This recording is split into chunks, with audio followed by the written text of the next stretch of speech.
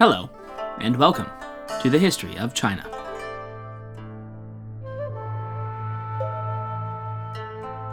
Supplemental Biopic, The Mathematician of Heaven.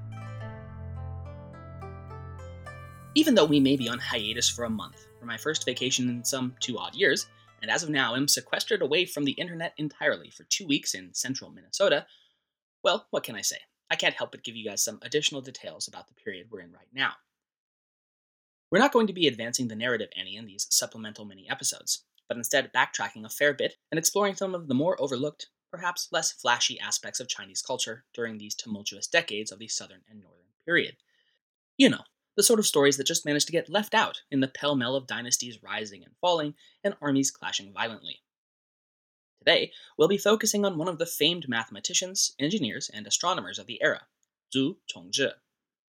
Chongzhi was born in the year 429 in the capital of what was first Eastern Jin and then Liaosong, Nanjing, or again as it was then known, Jiankang.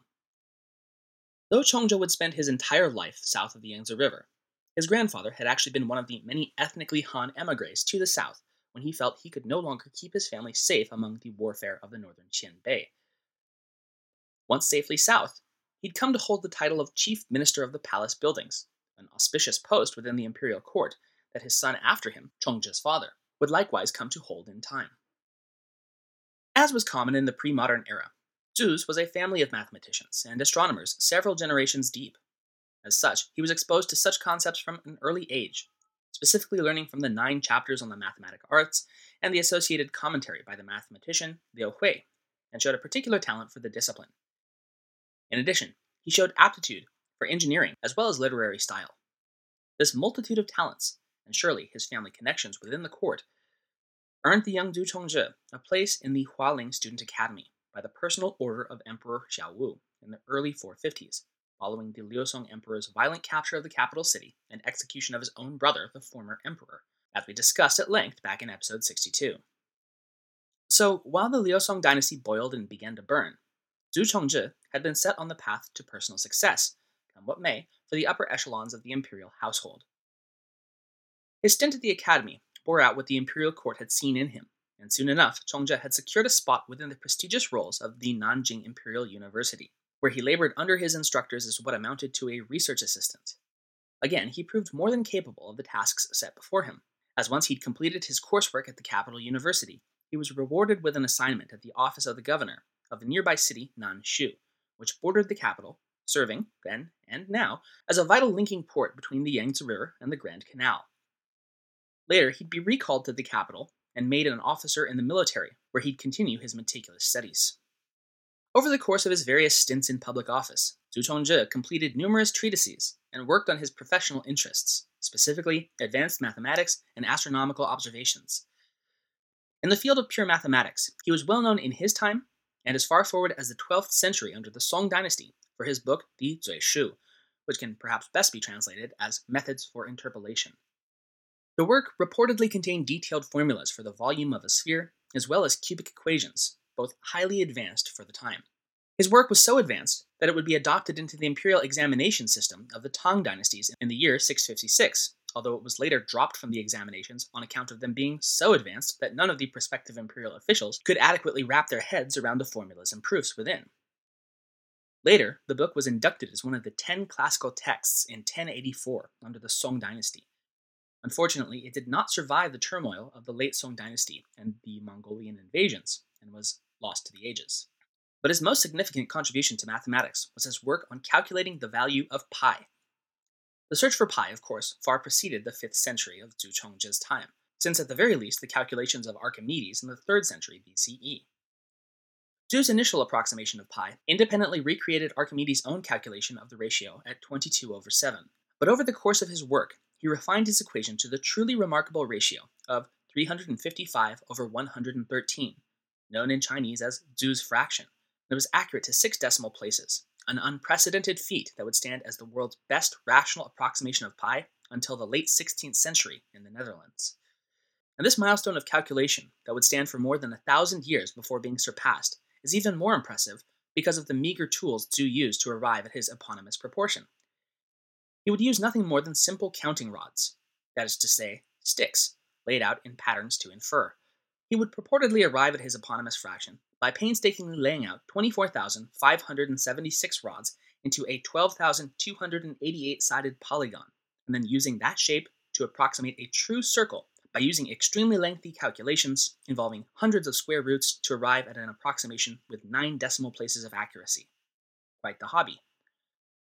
According to the history of the Sui dynasty, compiled in the 7th century, quote, Zhu Chongzhi further devised a precise method of calculating. Taking a circle of diameter 10 million chang, he found the circumference of this circle to be less than 31,415,927 chang, and greater than 31,415,926 chang. He deduced from these results that the accurate value of the circumference must lie between these two values. Therefore, the precise value of the ratio of the circumference of a circle to its diameter is as 355 to 113, and the approximate value is as 22 to 7. End quote. In terms of engineering feats, Zhu was no slouch either, and most famously recreated the famed southern pointing chariot. What is a southern pointing chariot, you might ask?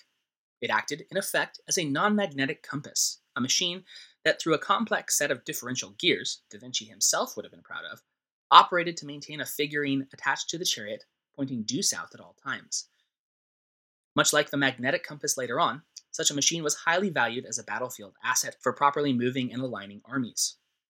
Legendarily, the chariot had been almost a gift from the heavens, and had been present since the demigods of Chinese mythological origin tales first merged their tribes into the Han people thousands of years prior.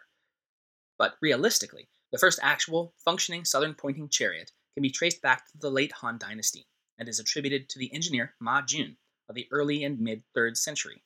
Using principles similar to what allows the wheels of a modern car to rotate at different speeds but with equal torque when making a turn, Ma Jun had successfully created a chariot that would unerringly point south on its own. Unfortunately, the end of the Han dynasty and the as-yet ongoing strife in the following Age of Disunity saw the secret of the southern pointing chariot lost in the chaos. During the early conquests of Emperor Wu of Liaosong, he was briefly excited at the prospect of recovering a functioning prototype of the chariot following his acquisition of the Guangzhong region. However, upon inspection it proved to be only an empty shell, and functioned by having a person sit within and manually turn the figurine whenever the chariot was turned. Suffice it to say, Wu was less than impressed, and so he turned to Zhu Chongzhi in the year 478, who felt confident that he could recreate the ancient device. According to the Book of Qi, quote, during the reign of Shen Ming, Zhu Chongzhi was commissioned to reconstruct the southern pointing chariot according to the ancient rules. He accordingly made new machinery of bronze, which would turn round without a hitch and indicate the direction with uniformity. Since Ma Jun's time, such a thing had not been. End quote. The final and perhaps most impressive of his disciplines, however, was his observations and calculations of the skies above. Among his findings, he determined that a year consisted of 365.2428 days, which is about 50 seconds off from our current knowledge of the year being 365.2421 days. He also calculated the orbital period of Jupiter at 11.858 years, 99.96% accurate, or about a day and a half different from our current understanding. In addition, he accurately predicted the number and timing of overlaps between the Sun and the Moon with 99.99% accuracy, as 27.21223 per year, which in turn allowed him to predict with great accuracy as many as 4 solar eclipses between 436 and 459, gaining him wide prestige among the royal court. In fact, Zhu's calculations regarding heavenly motions were so advanced for the time that many of his contemporaries found his conclusions baffling, or even profane. He'd spent years developing a new calendar system he called the Da Ming, or Calendar of Great Brightness. Prior to Zhu's Da Ming innovation, the Chinese calendar had been based on a cycle of 19 years, each with 12 months consisting of 29 or 30 days. The Da Ming calendar, however, was based on a cycle of 391 years, and was arrived at through Zhu Chongzhi's observations and measurements of the tropical year compared to the sidereal, or astrological year. Though far more accurate in its measurements than the calendar system then in use, his rather stark shift in the measurement of time itself raised more than a few eyebrows at court, and drew the condemnation of his fellow minister, Tai Fa-xin, who declared that Zhu's calendar was, quote, distorting the eternal truth of heaven and violating the teachings of the great classics, end quote.